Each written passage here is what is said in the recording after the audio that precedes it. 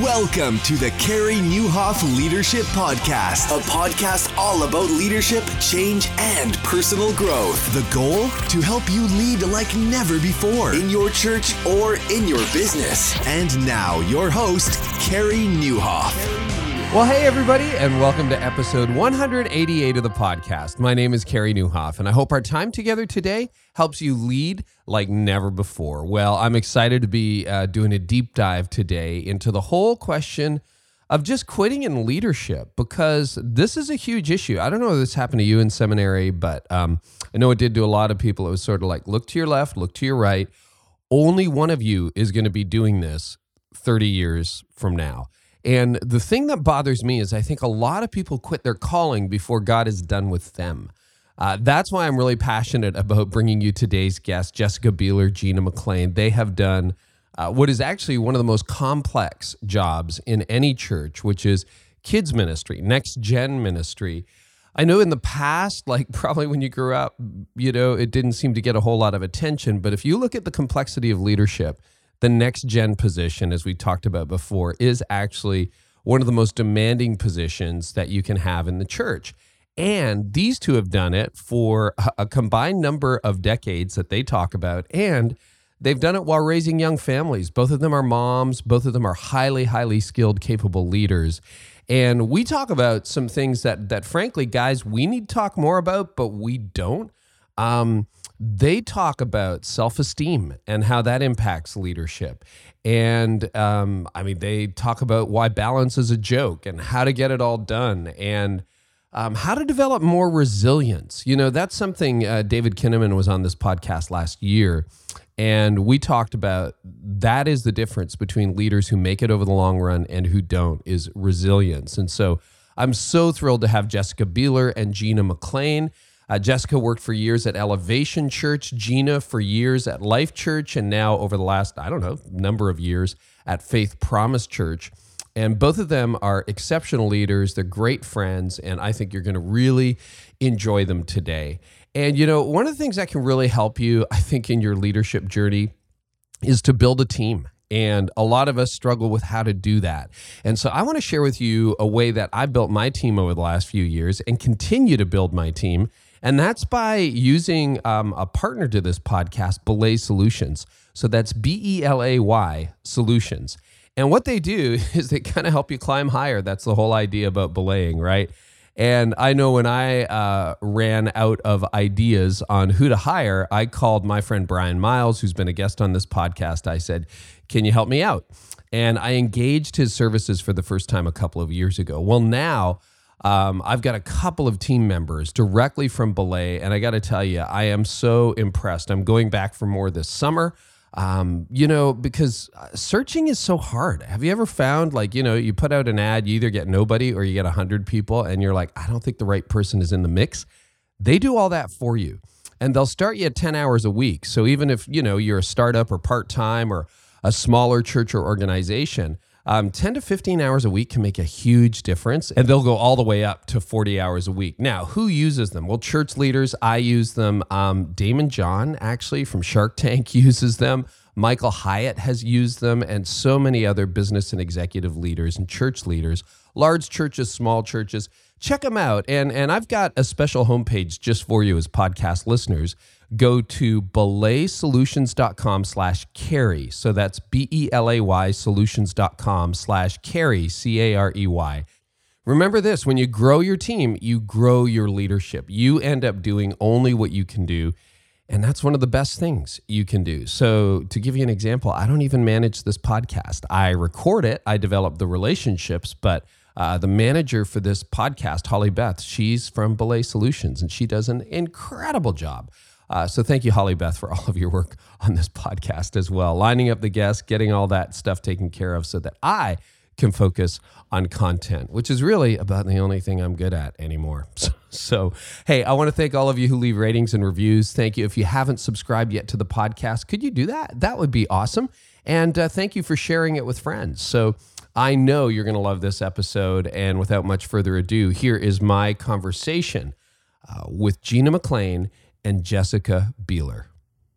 Well, it's really exciting to have Jessica Bealer and Gina McClain on the podcast. Gina, welcome back. And Jess, welcome. Thank you. So we got to connect all the dots here. But Bealer, that's a name that a lot of people who I know might know because you are the better half of Frank, correct? My good friend Frank. Yes, that's correct. I don't know if I'm the better half, but I'm the other half. He would say you're the better half, for sure. For sure. I know Frank well enough. And you guys served for many years at Elevation Church and are now anchored with Rethink Orange in Atlanta and hanging out there, which is great. And Gina, welcome back. So you are part of Faith Promise Church, and you're on a snow day right now in Knoxville, Tennessee. Is that true? Yes, we are. I made the comment earlier, Jess. I feel like I'm Canadian right now. Oh, gosh. Snow on the ground. It's like 7 degrees outside. I'm not really sure what to do with it. Well, we have a snow day, and there's no snow on the ground, so there's that. That's a very Atlanta thing. Just saying, Yeah. It's like it might snow, so let's just shut down. Yeah. Just call it. Yeah. Totally. Well, it's good to have you both. You both led very significant ministries at Elevation Church, at Faith Promise Church. You're both leaders in your own way. Jess, you just launched a brand new podcast, which we're going to talk about at the end. But you also have a book out, which is really all about not quitting. And I got to ask you too, because both of you have led for a few years at a very significant level in leadership. Have you ever thought about quitting? Yes. Yes. Yeah. Yeah. I mean, I think that's really why when Gina and I were collaborating on the book, I think that's why we wanted to, because even though we were really happy in our positions, we were really satisfied with the direction and the advancement that we were seeing, there are still days when you just don't want to do it anymore. You just want to throw your hands up in the air and give up. Right. And so, yeah, there are moments when I definitely wanted to quit. There were too many days when I would drive by the McDonald's and I would think, God, the one question I would love to spend my day asking right now is, do you want fries with that? That sounds really tempting right now. Do you want fries with that? My first job was at McDonald's. I wouldn't go back there. Maybe something else. It's funny. I'm not the only one then who has the fantasy alternative career, right? I know. No. When I was burning out, that was like, my dream job was I'm stacking boxes at Walmart. That's it. Right. It's like, oh my you move a box, it stays. I don't think I'd have the physical stamina to do that for more than 2 hours, but hey, it's nice to think about it. Right. Exactly. Yeah. We all have it. So I got to ask you, what were your triggers? Like when you think about personally, and I know there'll be two different answers here, but when you what pushes you to the edge, and you haven't quit, which is a real, strength for both of you. But Gina, what pushes you to the edge when you're like, okay, that's a trigger for me? Well, I mean, what pushes me to the edge, when I don't take adequate time off, then I know I'm going to put myself in a pretty precarious position. But I have such a hyper competitive nature to me. And I want to treat leading people the way that I treat playing a game of checkers or dominoes, And in checkers, I'm moving pieces that are inanimate. They don't move unless I move them, and they go in whatever direction I want them to go when I choose to move them. And I think when a trigger for me a lot of times is when I have these expectations that the people I lead that I lead are going to act like the pawns on my checkerboard, that they're not going to have an opinion about whether or not they move forward or backwards or left or right. They're not going to have an opinion as to whether or not they want to or how excited they're going to be about it. They should just move, and that a lot of times is a trigger for me. That really gets me. And that can quickly lead to frustration in my own leadership when I have these expectations that really ultimately are not appropriate for the audience that I'm leading. Yeah. And just to remind people too, what are you leading at Faith Promise? Just give us an idea of the scope, because it's significant. Yeah. Well, Faith Promise is a multi-site church. So we have multiple locations. We have 7 locations, physical locations with children's ministry at it. And I'm responsible for leading children's ministry at a global level, birth through 5th grade. And so that's the breadth of it. So all of it, 7 locations. So all of it. Yeah, that's common. How many volunteers would you oversee? Like roughly ballpark? Yeah, it's about 750 to 800 volunteers. Yeah. And yeah, when you factor that in, and really our goal and our objective in that is to develop leaders out of that 800, and develop a system or a culture that identifies where people are and challenges them and encourages them and loves them to a point to where they're willing to take a step in the direction where they need to go. And that's just not a one and done process. That doesn't happen on a Sunday. It's such a long and arduous process where over time, when you don't feel like you see any progress, it gets to be exhausting, and you start to lose some of the fire. You may not be, people listening to this right now, you may not be in a place where you're thinking, I'm ready to flip hamburgers, and I want to step out of ministry, but you may have lost the fire that's in you that drove you to ministry in the first place. And both of those scenarios are dangerous. Mm-hmm. I couldn't agree more. I always find that whenever I've made a mistake, like when I've messed up big time, I'm embarrassed, and I just want to be like, I just want to retreat into my little hidey hole and like leave me alone. And I think really when I make a mistake, or when I'm in a season where I've failed more than I've succeeded, then those are the seasons that it's really tough to push through for me. Are you a perfectionist by nature, Jessica? Yeah, I think Gina and I both are. I mean, we got to be so close while we were writing this book, and it was so interesting how the same things that were going through my mind were things that were going through Gina's mind. And I think that was just confirmation that these are the same things that are going through every leader's mind. Mm-hmm. But yeah, I think Gina and I both deal with perfectionism. We're both super highly competitive, which is a good thing, but it can also definitely be, a fault as well when it goes to the extreme. And so, I think for me, it was more when I messed up, when I've made some mistakes, or I've made, the wrong call in a certain situation. That's when I feel like I'm a failure, and I just want to turn in my resume or my resignation. So. Mm-hmm. Do you think many leaders are ready to quit most Mondays? I mean, you've got that thing in your book where, hey, it's Monday, you're ready to quit, right? So what is it about Mondays in ministry? And I think even for marketplace leaders, right? Monday is not exactly the most popular day of the week. Why do we all want to quit on Mondays? Right. Well, I think you're still living, if you're in ministry, you're fixing all the problems that you had from the weekend. So, I mean, you've got parents or attendees to call. You've got staff members that there was some kind of altercation with or argument with that you've got to smooth it over.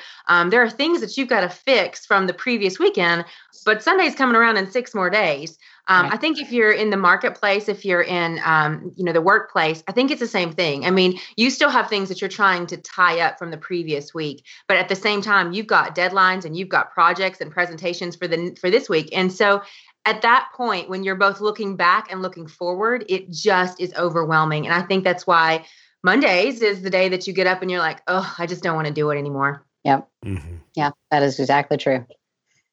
What do you think some of the biggest factors? You guys, I appreciate where you started with that when people don't do exactly what you want them to do, or when you've messed up and it sort of plays with your head, that those can be really frustrating points for you. If you can isolate the factors that discourage most of the leaders that you've worked with, because again, your experience at Elevation Church, again, a huge church, Jess, where you were responsible for kids ministry and very involved, hyper involved in that.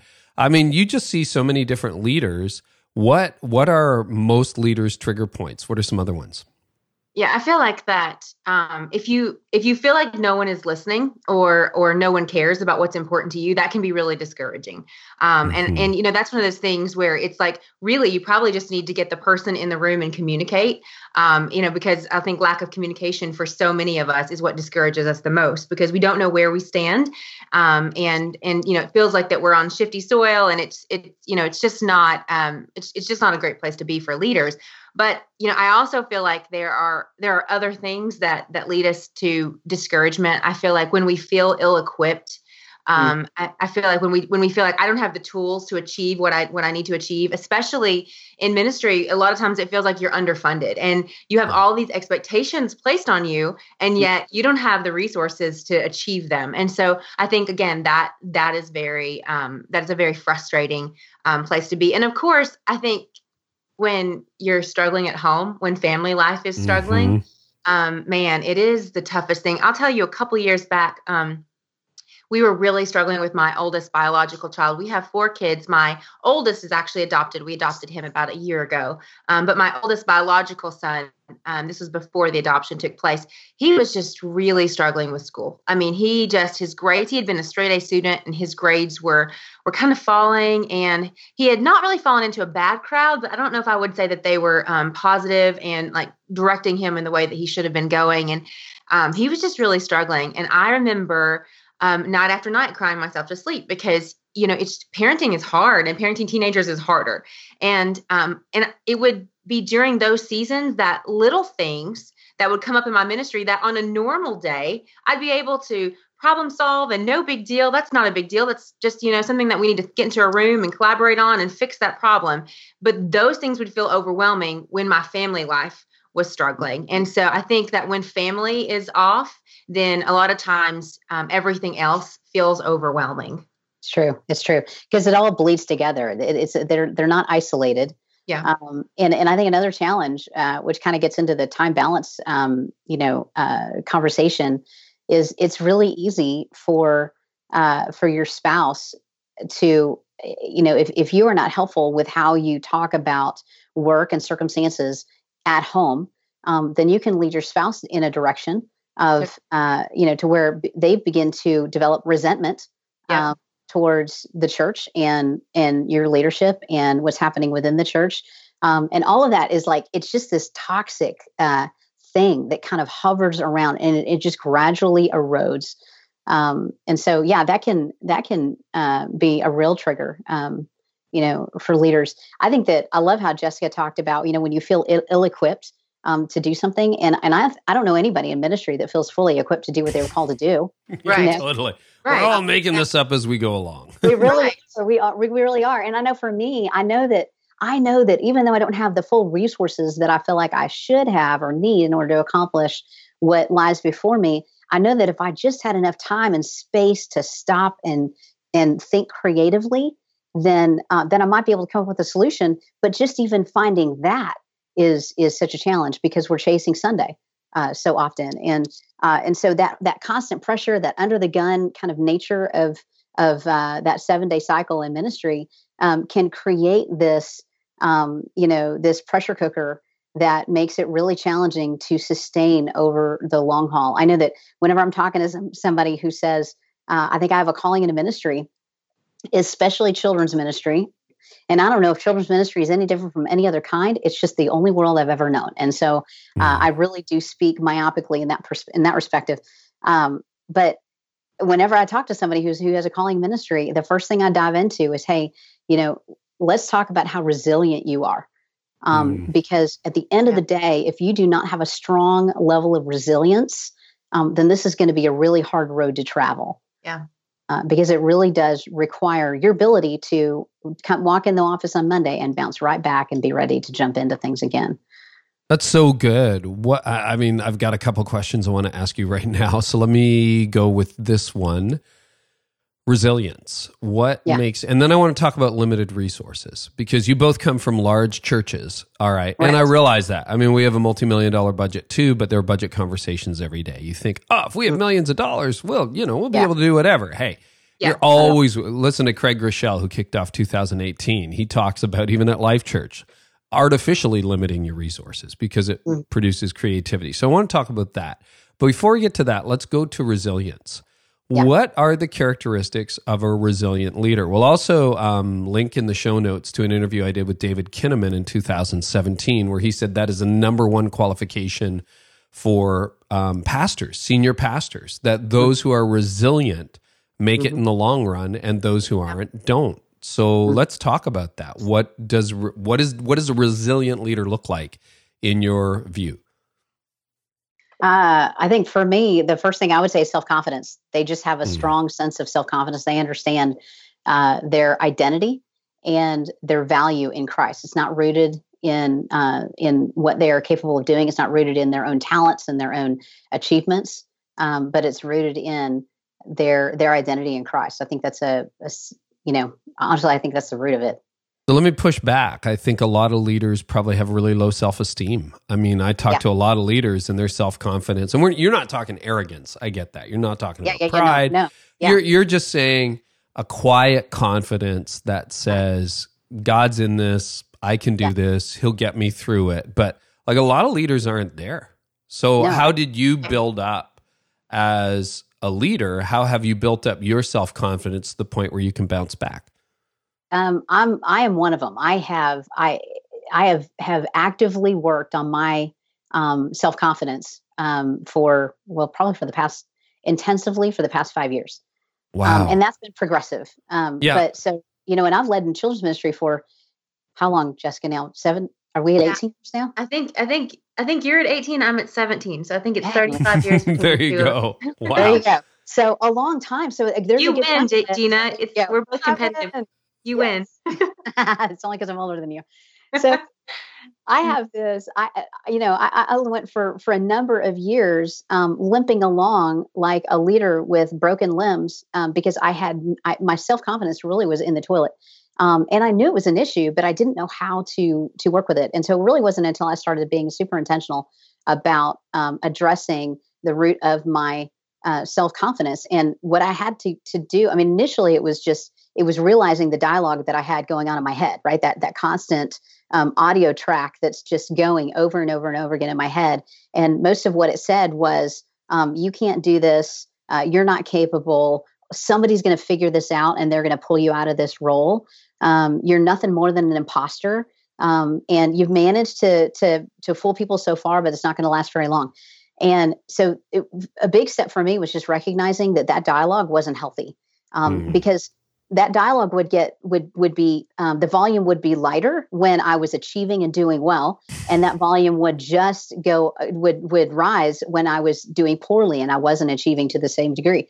And so it wasn't at all healthy. I had to see that for what it was. And even though the thing that was so crazy about it is I didn't want to stop the dialogue, because the dialogue is all that I knew, And it was almost like I feel like it was almost, I don't know what it's like to be in an abusive relationship, but I equate it to that in that even though I know that I'm not healthy with this dialogue in my head, I don't know what life is like without it. And so I'm not comfortable removing it, Wow. I at least know what this is like and I know how to manage it, That's good, Gina. So as I started to work through that, what I realized is, okay, I started for a good year and a half, I started calling out the lies that I was hearing myself in my head, that I was hearing in my head, that what I was telling myself. I started calling out the lies. The pivotal point for me was when I realized that I might have been plucking the lies out, but I wasn't replacing it with the truth. So all I was doing was leaving a hole for me to fill it up with more lies, And so it wasn't until I started replacing it with the truth, which was super hard and super awkward, because I've got Southern Baptist roots, and this was just not something I was taught growing up, which was it's ultimately declaring Scripture, declaring truths out of Scripture. And when Craig did that sermon series at the beginning of 2016, I think it was, Craig Rochelle did a sermon series called. Actually, I don't remember what it's called, but that's the topic of it was declarations of truths. We'll dig it up and link to it in the show notes. I have a vague recollection of it too, but I can't tell you what it is either. Words to live by. Words to live by. That's what it is. It's a phenomenal series. And when I heard that series, that really amplified everything for me. I'd already been in a process of declaring truth, but I've been doing it on a limited basis. As I listened to Craig talk about how he had incorporated this discipline in his life every day, where he would stand in front of a mirror and he would speak these declarations of truth every single day. And I realized that's where I need to change things. That's really what's going to be different in my life, is if I choose to do it every single day, because truth is truth, whether I choose to believe it or not. Part of my process is transforming my mind, or allowing the truth to transform my mind so that I could truly see myself the way that my Heavenly Father sees me. And that's where confidence comes from. Yeah. Wow. That's so good, Gina. When you were talking about the confidence thing, I just so when my confidence is lacking, or when I'm feeling discouraged, I have a tendency to be like, I'm just going to work harder. I'm just going to do more. Mm-hmm. And honestly, sometimes you end up driving yourself into the ground. Yeah. And so what I've found for me that works to help lift my self-confidence, to help get me back on track, to help me refocus and have resilience, is kind of what you were mentioning are the disciplines. So am I organized right now? I mean, is my life a chaotic mess, or am I using my calendar wisely? Am I running all of these things that I'm doing? Am I running it through the filter of is this an effective strategy? So does this move me closer to my goal? I think you mentioned that in the book. And so I think a lot of times, there are very practical things that we can do in our lives on a daily basis to actually combat when the enemy is attacking our self-confidence. It's true. It's absolutely that's true. good. This is like a mini masterclass. This is so good. That thing you said to Gina about standing in front of a mirror. I mean, years ago, just because everybody has read it, I read Napoleon Hill's Think and Grow Rich, which I think comes from the 1930s, if I'm not mistaken. And I mean, that's one of the things he says is you stand in front of a mirror and you say these things out loud. And I mean, some of the stuff he's got you saying is kind of hokey in my view, but I look at some very successful people that I admire and respect who love Christ, and they do that. And that is really good. I have something in my Evernote, which is just what I call my new story. And it's just like some things that are true that replace the lies that I lived by for so long. And it's really your Heavenly Father's view. And I read that, I add to it from time to time. That's super helpful. I'm just going to ask you, I don't know the answer to this question, share as you're comfortable, but did a counselor help you through that? Or this is more of a self-directed journey in your case? Counselors helped me through a lot of that. Yeah. Well, I mean, it's been a combination. It's been, I went through the freedom steps with a counselor a few years ago, which was really beneficial, at least in beginning, or really kind of catapulting this process.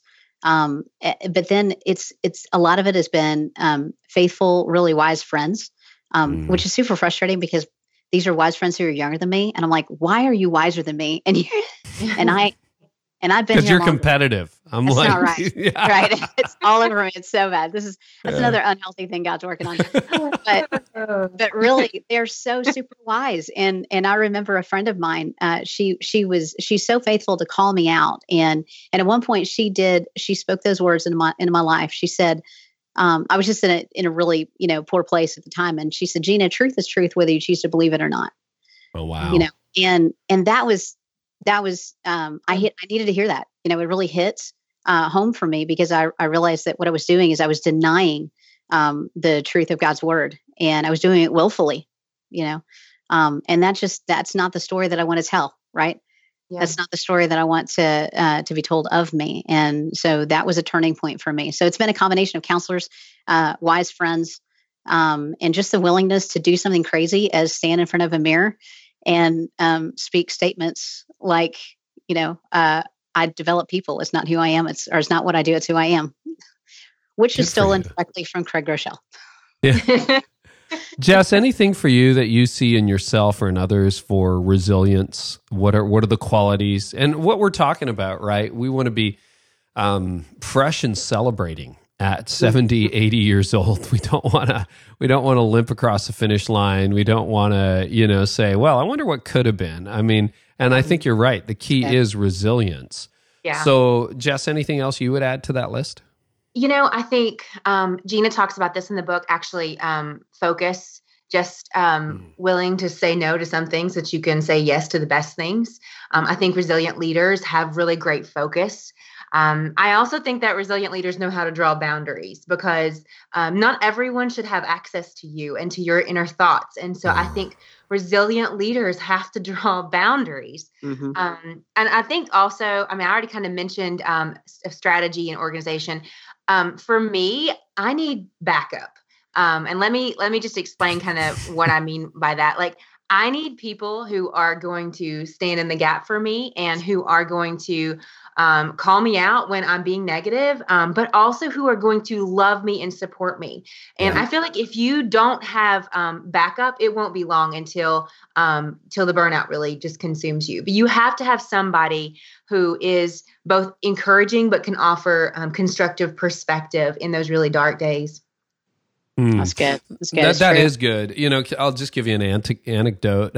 We're early on into a new year. We're recording this a couple weeks into January.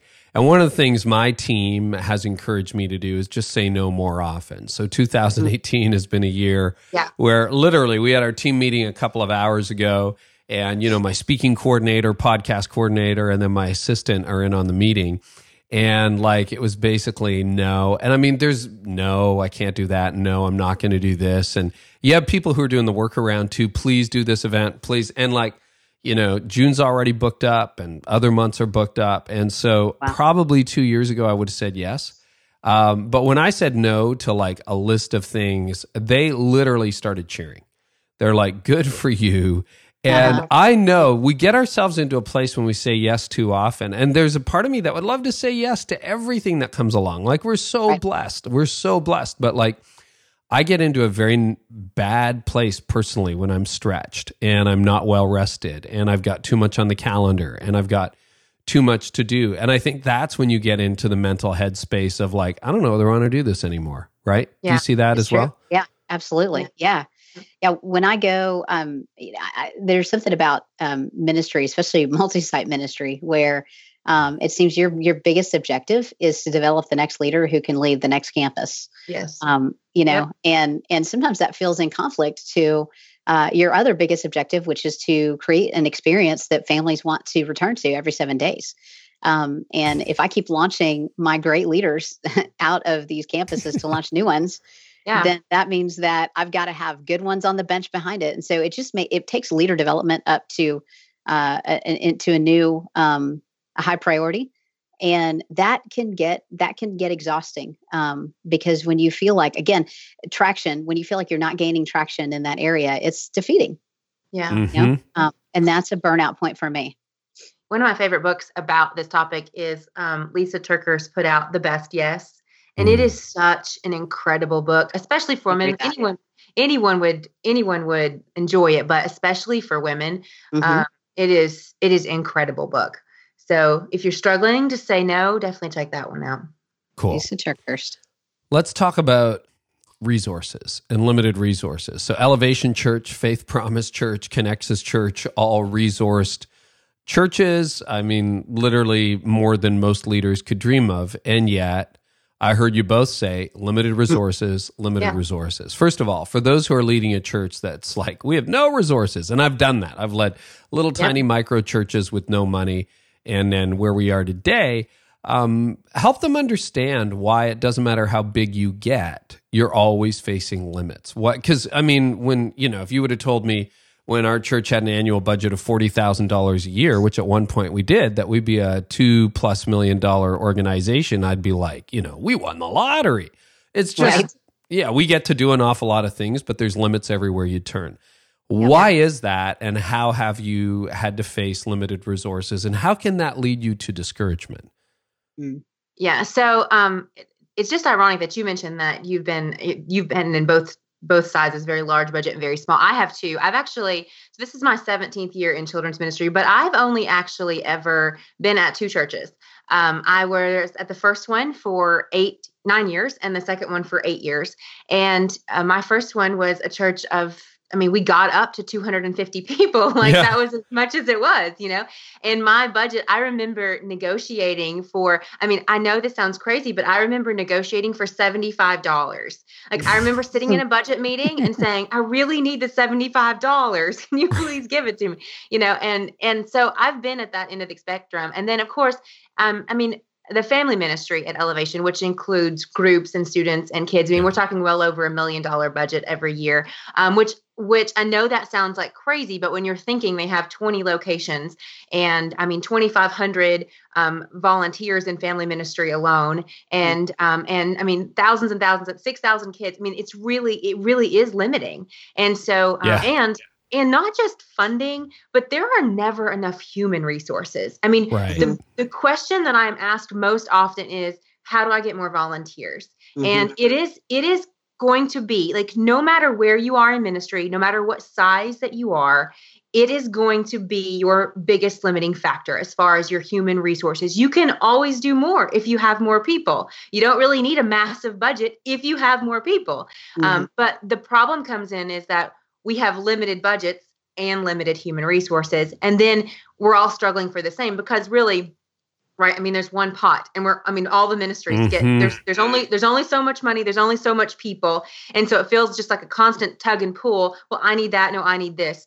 And it's a tension to be managed. It's not a problem to solve. It's not, it's one of those things where, if you're truly on board and you're truly a team player, then you're going to want what's best for all the ministries in your church, including the one that you lead as well. I do want to say something about limits, though. I just want to mention for just a minute. I feel like that we had this saying at Elevation, we think inside the box, and we all have a box. And our box is our budget. Our box is the space that we've been given. Our box is the number of volunteers that we have. Our box is the staff that we need to work with on a weekly basis to make it happen. And so we all have a box. But what I found is that box also helps us to be more creative with what we have. And so a lot of times limits are blessings, because if you had an unlimited budget with 250 people, you would squander all that you have, You would. And so the box that we have, yes, it's a box. And for some, that box is smaller than others. But at the end of the day, the box is necessary. Your limits are necessary so that God gets the glory, and so that your creative processes are always pushing you forward, and that you're always advancing in areas that you probably wouldn't advance and you wouldn't push forward if you had unlimited resources.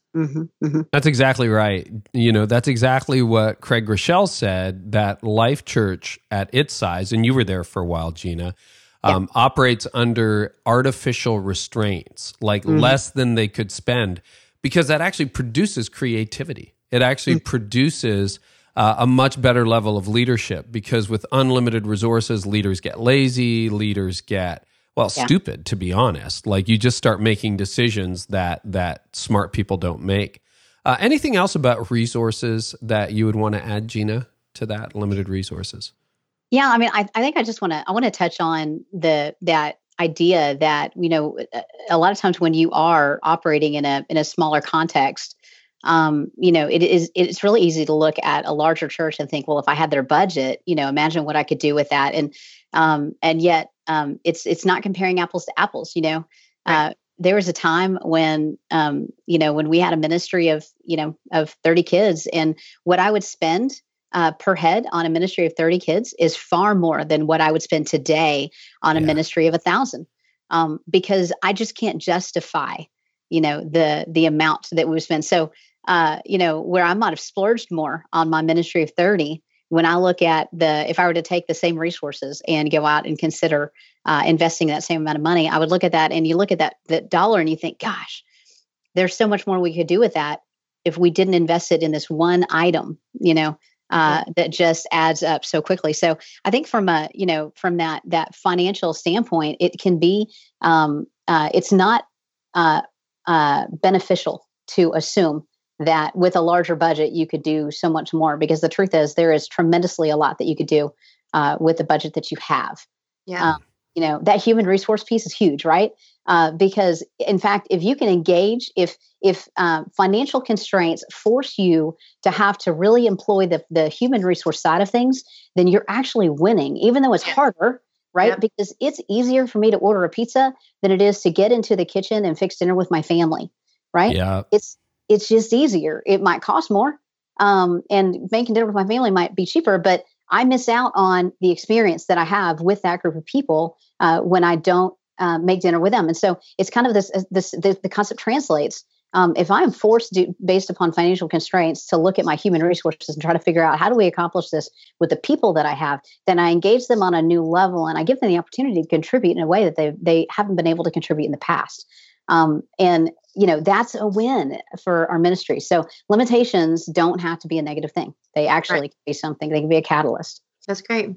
Yeah. And limitations also help you to prioritize. I mean, because a lot of times you want to spend money on 10 different things, but you only have enough to spend on 2. And it keeps your top priorities clear in front of you, which also reminds you of your vision. It clarifies your vision for you constantly. So again, limits are healthy. I know it doesn't feel like it. A lot of times you may feel like you're operating on an unhealthy budget, an underfunded ministry, but a lot of times limits are healthy. They help you keep your priorities straight.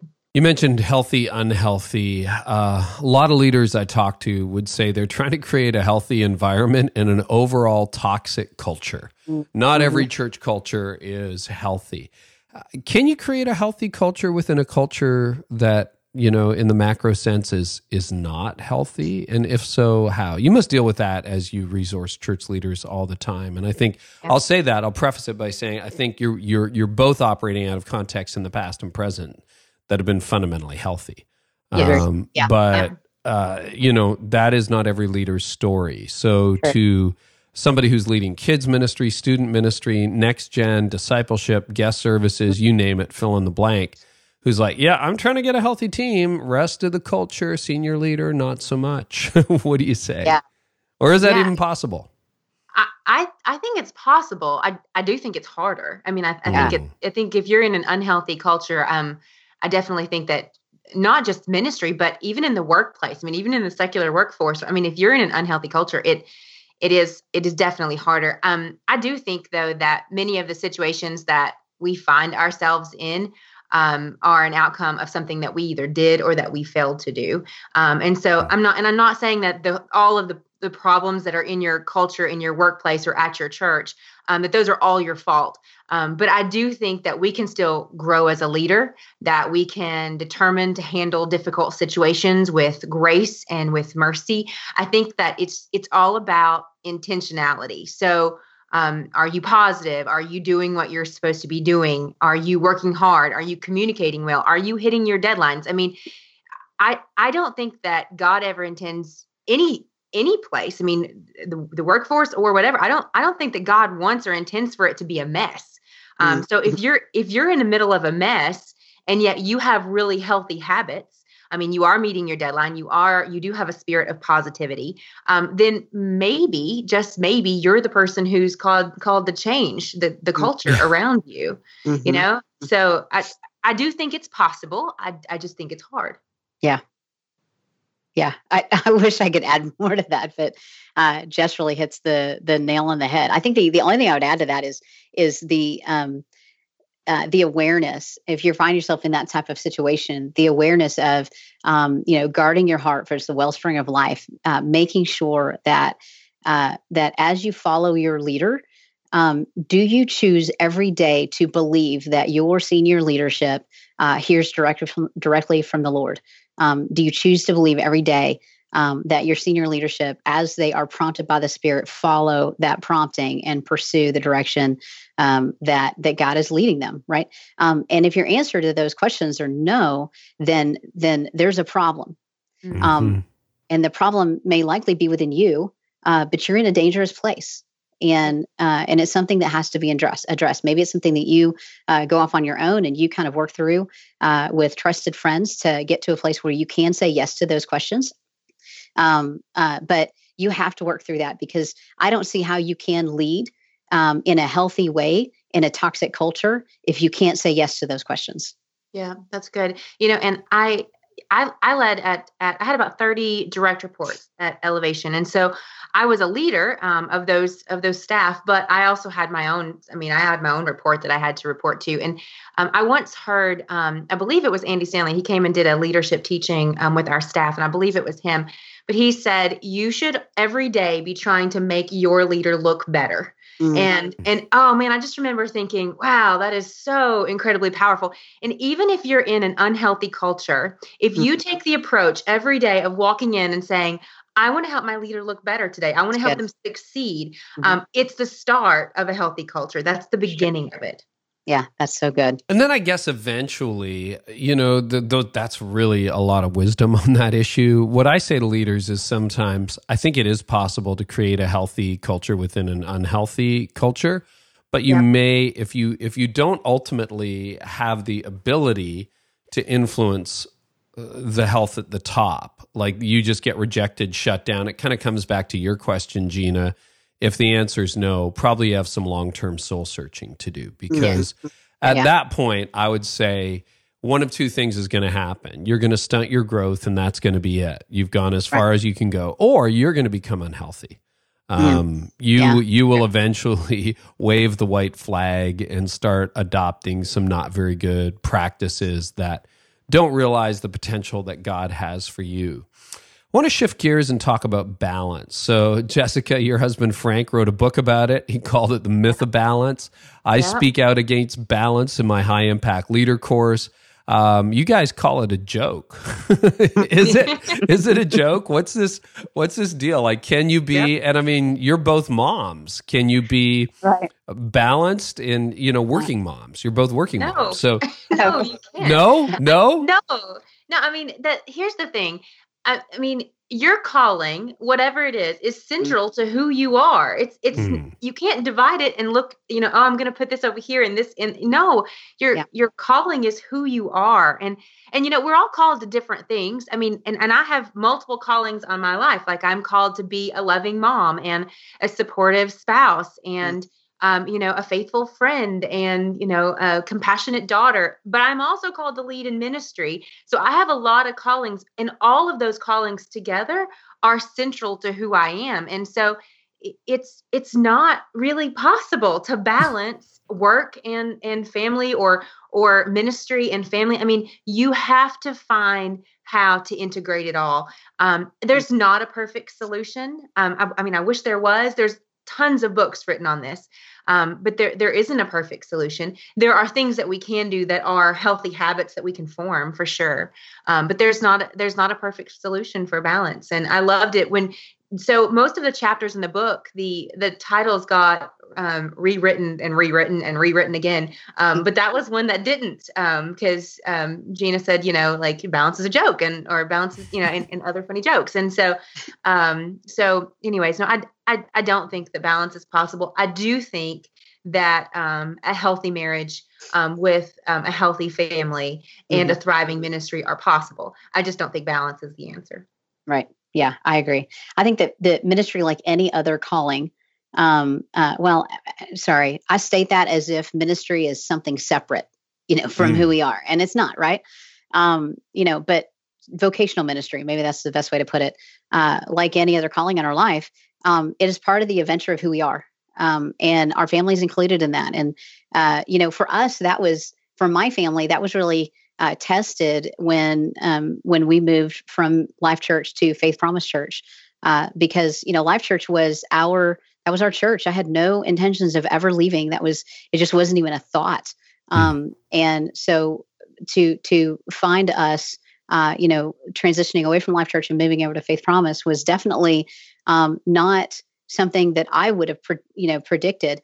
But I remember when we sat down with our kids and we said, hey, this is what we're going to do. And this is the direction we believe that God is calling us. We talked to them about the adventure of following God. And this is part of the adventure. And in an adventure, there are unexpected twists and turns.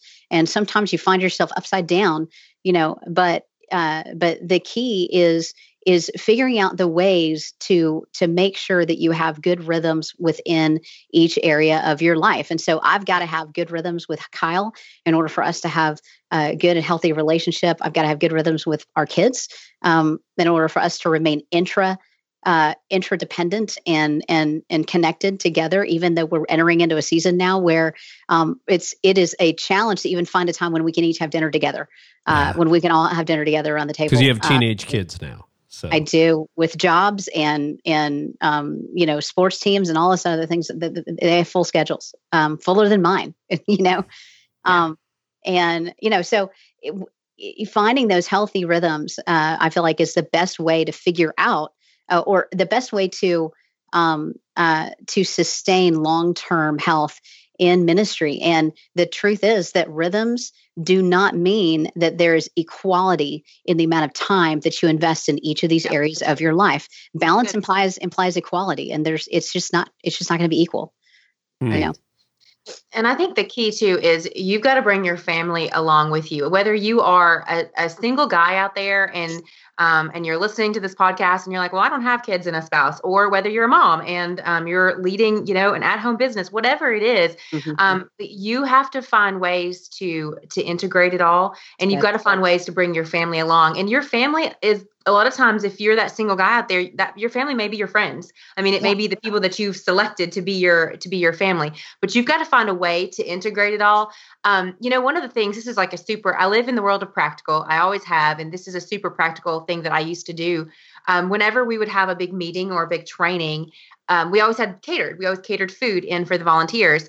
And I would let my kids take turns picking the catering. I would say, all right, Isaac, what do you want tonight? And he'd be like, I want Chick-fil-A. I'd be like, okay, great. Hey, Layla, what do you want? I want Subway. Okay, great. And then during the eating time, my kids would come in and they would eat the food with the people that were going through the training, the staff or the volunteers.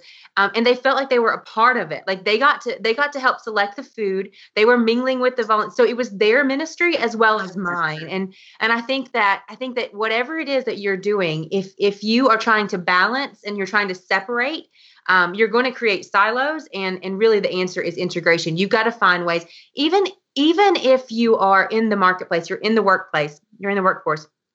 I think that there are things that you can do that will help your child or your spouse understand what it is that you do every day. And maybe they won't be as passionate about it as you are, but at least they feel like you've brought them along with you. Mm-hmm. That's really good stuff. What are some other little hacks? Because I agree. I mean, the way I would teach it, and I think you guys are in the same school, is abandon balance, embrace passion. That if you are called to work passionately.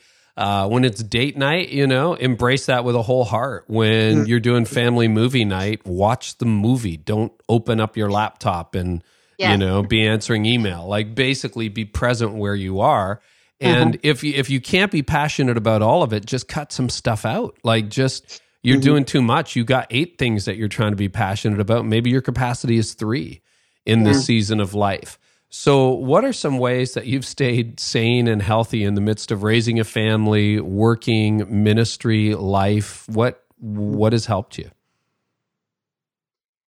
For me, and I know that you had Frank on your podcast and that he talked about it, but I mean, obviously we're married, so we employ the same strategy.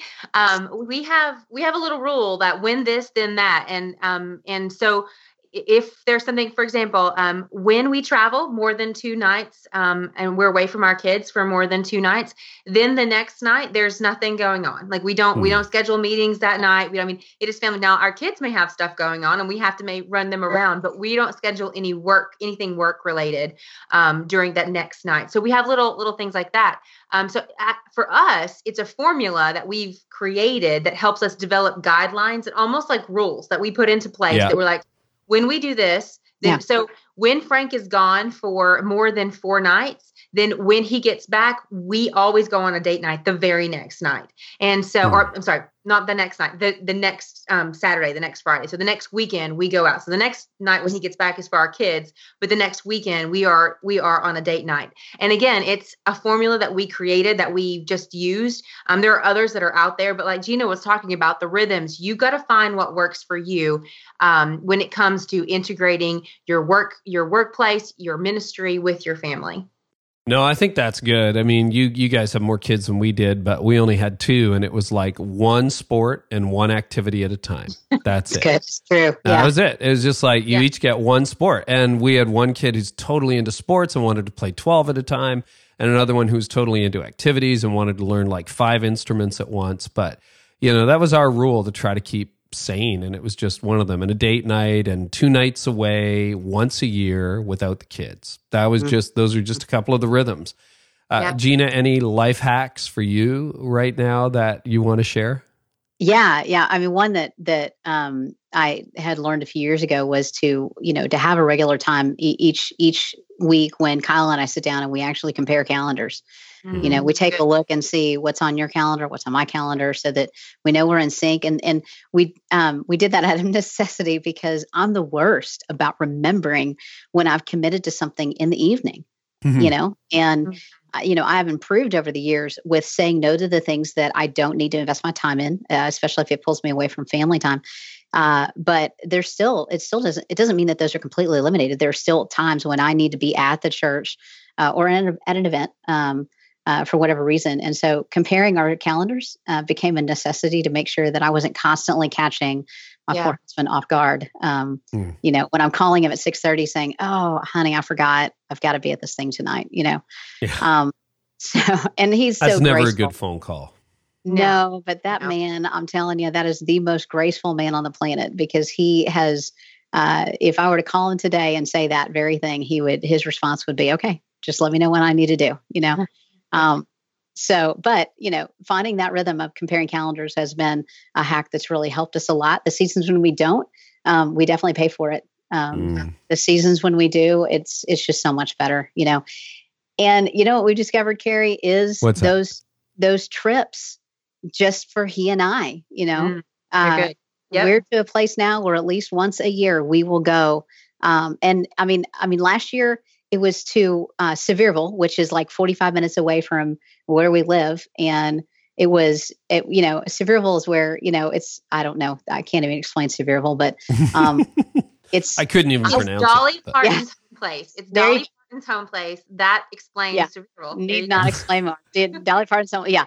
It's not necessarily the place that I would choose as a dream location, but you know what? It's what we could do at the time, given our availability and the dollars we had to spend. And so we snuck off there for a weekend, and it's so refreshing just to have the two of us, and so that's been amazing for our marriage, our relationship, and that bleeds over into our relationship with our kids and ultimately into the workplace as well. It sounds so little, but for Tony and I, my wife and I, we've been at this it'll be 28 years this year. We've been married. Our kids are 26, 22. But thank you. In the early days, it was like we would just get away to a cheap hotel somewhere, like you say, 45 minutes, an hour away. It didn't matter. The fact is you're not at home, because whenever you're at home, there's always a to-do list, even if the kids are gone. The kids are well taken care of. And, sometimes we'd just get in the car and drive as far as we had gas money to drive. And we'd go to Montreal, or we'd go to, I remember once we went to New England for a couple of nights. And it's just little things like that. And, it also lets you know where your relationship is at. Because if you're strangers at that point, well, I'm a few years ahead of you guys in terms of life stage. You get a lot of time with your spouse when your kids leave home. Like, you better like each other. You better like each other, because you got a lot of time. And fortunately for us, we'd spent enough time together over the years that we absolutely we love spending time together. We talk about how stupid it is that if we get a 45-minute car ride somewhere together at this stage, we spend all this time together and we're both excited about it. It's like, what is that? I don't know. I think that's God's gift, but you're going to have a lot of time in the future. So you might as well, enjoy, try to get those little snippets in the crazy. Yeah. True. It's really true. Yeah. Okay. Well, that's good. Now, man, we could go in so many directions, but what is the difference between quitting a job and leaving a calling? How do you know? Because there are leaders who are like, well, thanks for all the tips. And I know if I make those adjustments, I'm going to have a better life, but I think it is time to quit. And some people, let's start with the job, and then we'll go to a calling. One of my theories, the reason I ask the question the way it is I think sometimes people leave a calling when all they needed to do was leave a job. Yes, and I agree. I'm out of ministry now, but just illuminate that a little bit for listeners. How do you know when it's time to quit this thing? I feel like just because you feel like quitting doesn't disqualify you from your calling. And I think a lot of times we find ourselves in a situation and we lump them both together. So we say, I feel like quitting. That must mean that I no longer have this calling on my life. But I am absolutely passionate about the fact that I don't feel like many people, I'm not saying no one, but I don't feel like many people have a temporary or seasonal calling on their life. I think if God revealed to you that you were called to ministry or that you were called to a certain field, I think that's probably, if you're thinking of quitting, I just want you to take a step back and reconsider, like, is this a job? Is this dissatisfaction with my job? Or is this truly like God releasing me from a calling? Every time, I told you before, I haven't really had a lot of transitions. I mean, I kind of plant and stay there and just kind of try to work through some things. But both times that I had to resign from the position that I was in, there was an unsettling of my spirit. And it wasn't, it does, and there may have been some dissatisfaction, but that wasn't why that I was leaving my job. There was something going on inside of me, as in there was something else that God was calling me to do. I didn't even quite know what it was, but I knew he was telling me to take a step.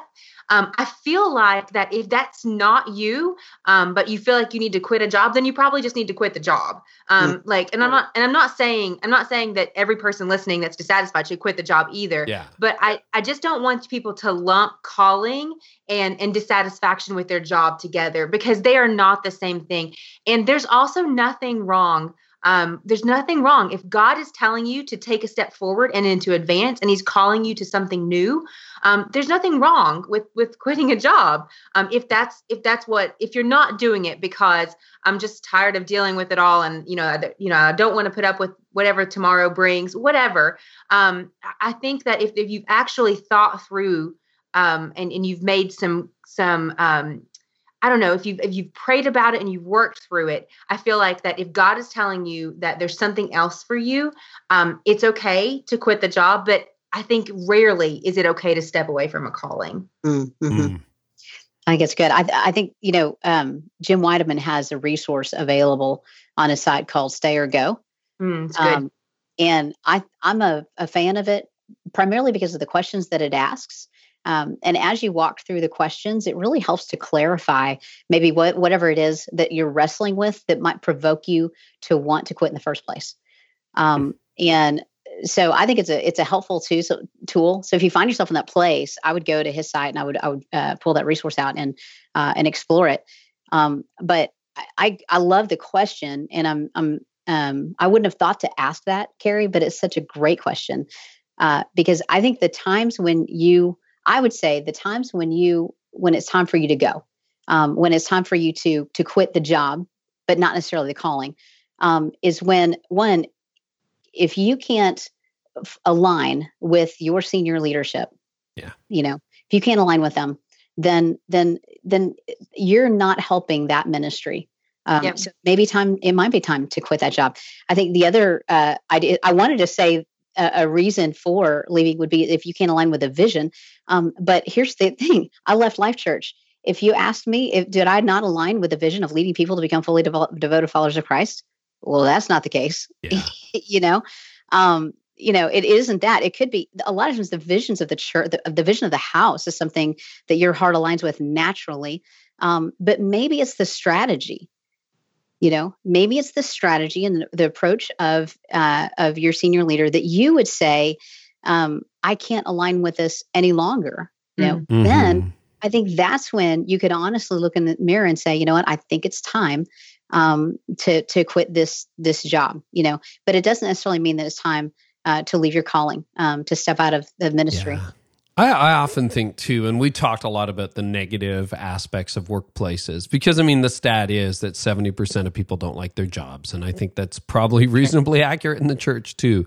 But sometimes if you have a really healthy situation like you did at Life Church, or just like you and Frank did at Elevation Church, where there was really nothing wrong. It was great, but there is just a pull away. There's a pull to something else. And I've experienced that, and other people have. And I think even if you're in a really toxic environment, which neither of you were, but if you were, you want to make sure that what you're stepping into is greater than what you're stepping out of. If it's really just an exit strategy, I mean, maybe if it's terribly abusive, sure, you need just safety or whatever. But then you're probably not going to be fresh enough to head into anything new or healthy enough either. But that's just a question we get a lot around here from leaders. If I could add, I think a lot of times that we look at when you're in those really tough seasons, you think of exhaustion and burnout. That's a problem to solve, not a means to an end. Like, I think a lot of times people are like, I'm exhausted. I'm burned out. Obviously God wouldn't want me to be this unhappy.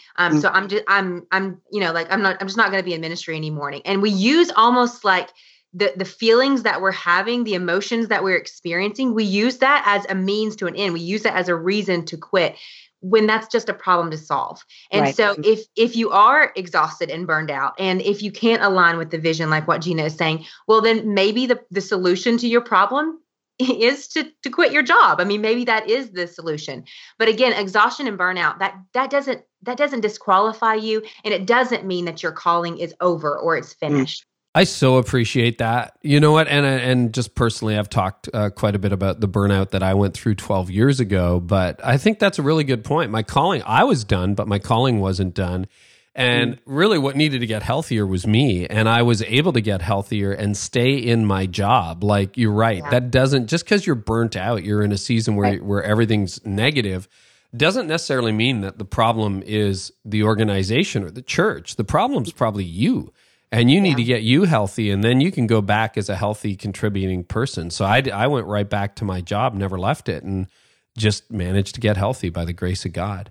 Yeah. Well, this is really good. Anything else you guys want to say to leaders who are listening that could encourage them or just clarify something we've already talked about?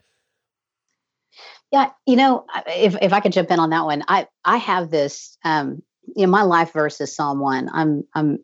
I'm passionate about just the idea of being that tree, the tree that chooses to root itself beside the stream, and every year to dig and grow my roots deeper and deeper and deeper into the rich soil that my Heavenly Father nourishes. And as a result of doing that, if that is the work that I do, to dig my roots deeper, then a natural outcome to that is going to be green leaves, right? Evidence of health.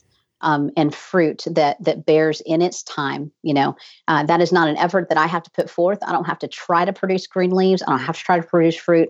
What I have to do is push my roots down. And so for me, when I'm talking to leaders, so many times when they're walking through challenging circumstances, no matter what it might be, maybe it is a toxic environment, maybe it's an environment where they're just not fed and challenged to grow in their leadership. Maybe it's limited resources, whatever the case may be.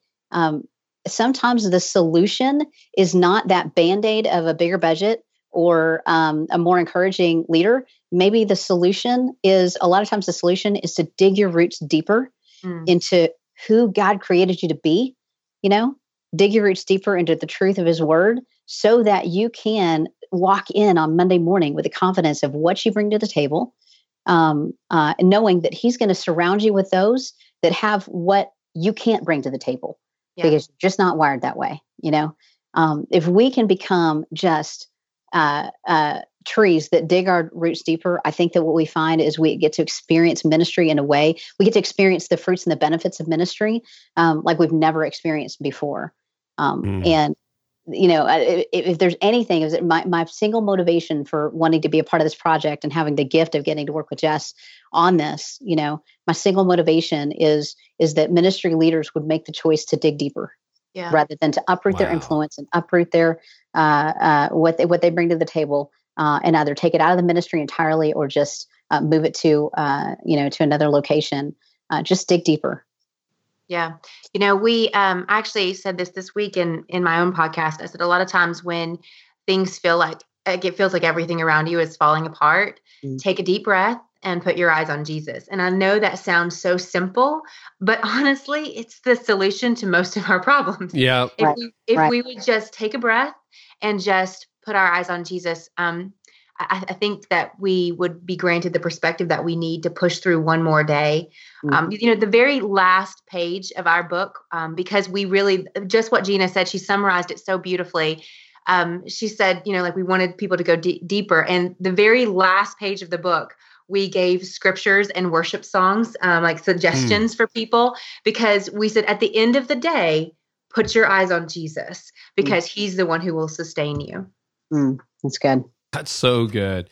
Tell us a little bit about your podcast, what you guys are up to, where people can get the book. It's called Don't Quit, but I love the clever title. It says, Do It.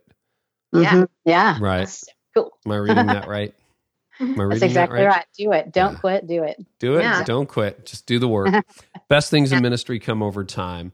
You just launched a new podcast, right?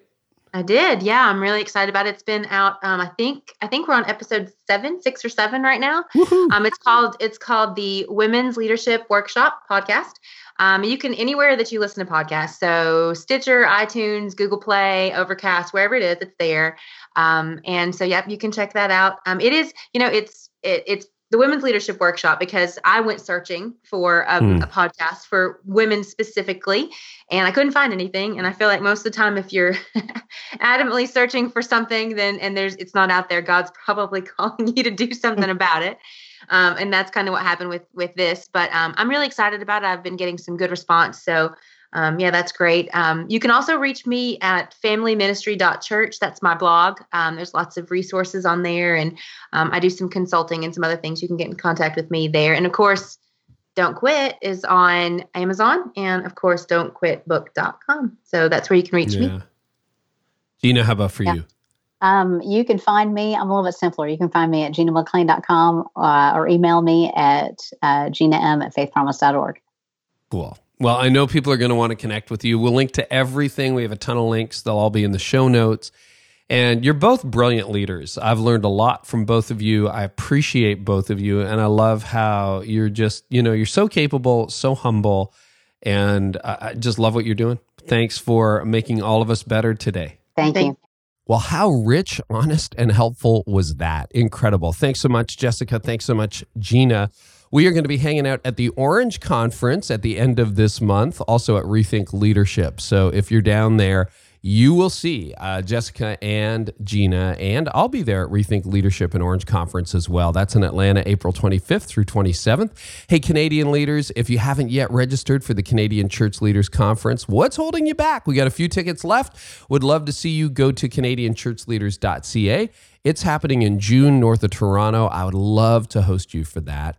And hey, next week, we are back with a fresh episode. Again, subscribers, thank you so much for everything you do and all your encouragement. You guys are the best.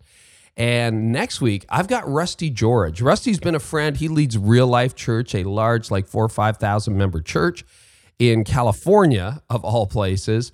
And he and I have a fascinating conversation. I felt like it was absolutely free counseling I ended up calling him Dr. Rusty by the end of the podcast. And it's on misplaced trust. This is a huge issue in leadership. It's so big, and his insights were so helpful. He was very personal, very raw, very honest, and very real about how misplacing his trust early in the days in leadership almost took him out. And, well, here's an excerpt. And so then I began the investigation of, all right, I need people. It's not enough just to say I'm an introvert and so forget it. Right. I gotta find some people, and I gotta pour into them, and I gotta let them pour into me. And I had a conversation with a guy that's helped a lot of leaders, a counselor by the name of Dr. John Walker. We had a long conversation about this idea, and he really helped me understand the difference between trust and entrust.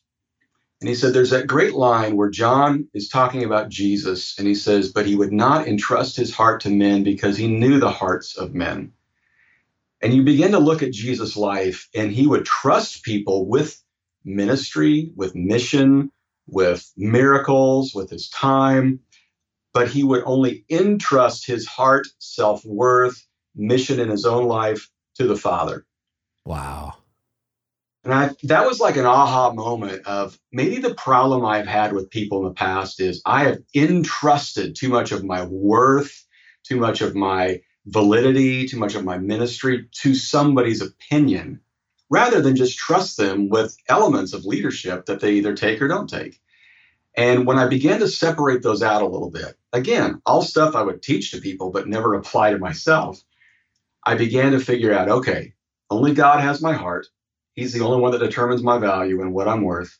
But other people, they can have my time, they can have my interests, they can have my assistance, and they can have part of this ministry. And when I found someone to trust, but not entrust, that was a big turning point.